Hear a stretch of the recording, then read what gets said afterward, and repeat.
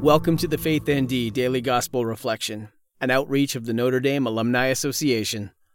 Today is Thursday of the 26th week in Ordinary Time. Our Gospel reading is from the 10th chapter of Luke, verses 1 through 12.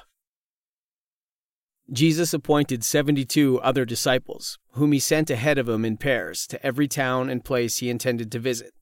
He said to them, "The harvest is abundant, but the laborers are few.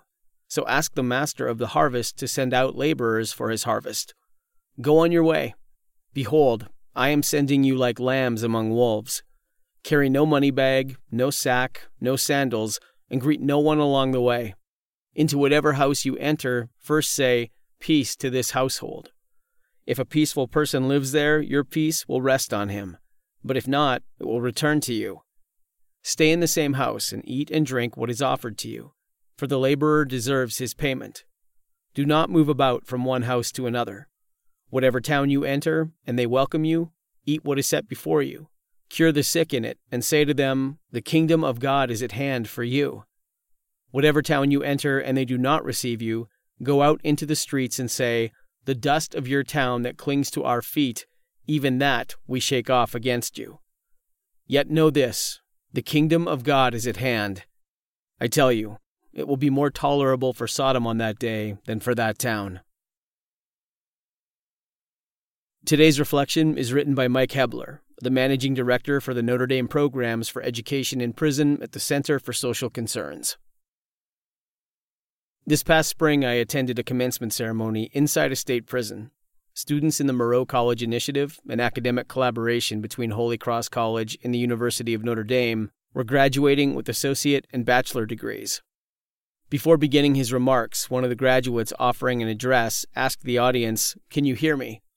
The crowd of classmates, faculty, family members, and prison personnel nodded. Then the speaker asked, "Can you see me?" What followed was a collective realization from the crowd that the graduate then confirmed with his remarks. He was not concerned with the acoustics or lighting inside the old auditorium where we sat. He was speaking to his dignity, being heard and being seen, and how a liberal arts education and the cultivation of relationships between and among students and faculty in the classroom served as an expression of this dignity. This image came to mind as I read today's gospel, particularly in the announcing of peace with which Jesus tasked the disciples. It's instructive that the sign of peace in the Catholic Mass is the one moment in the liturgy where members of the congregation are invited to acknowledge one another, to see and be seen, to hear and be heard. The starting point for the work of peace seems to be the recognition of another person as a fellow human being.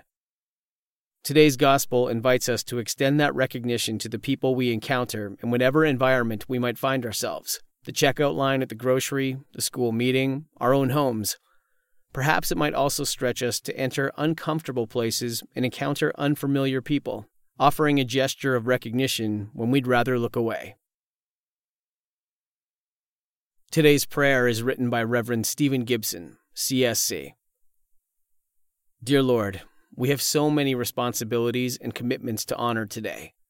Through all of this, we ask that your Spirit reminds us again and again about what really matters. Let your peace be ours. Let your joy fill us.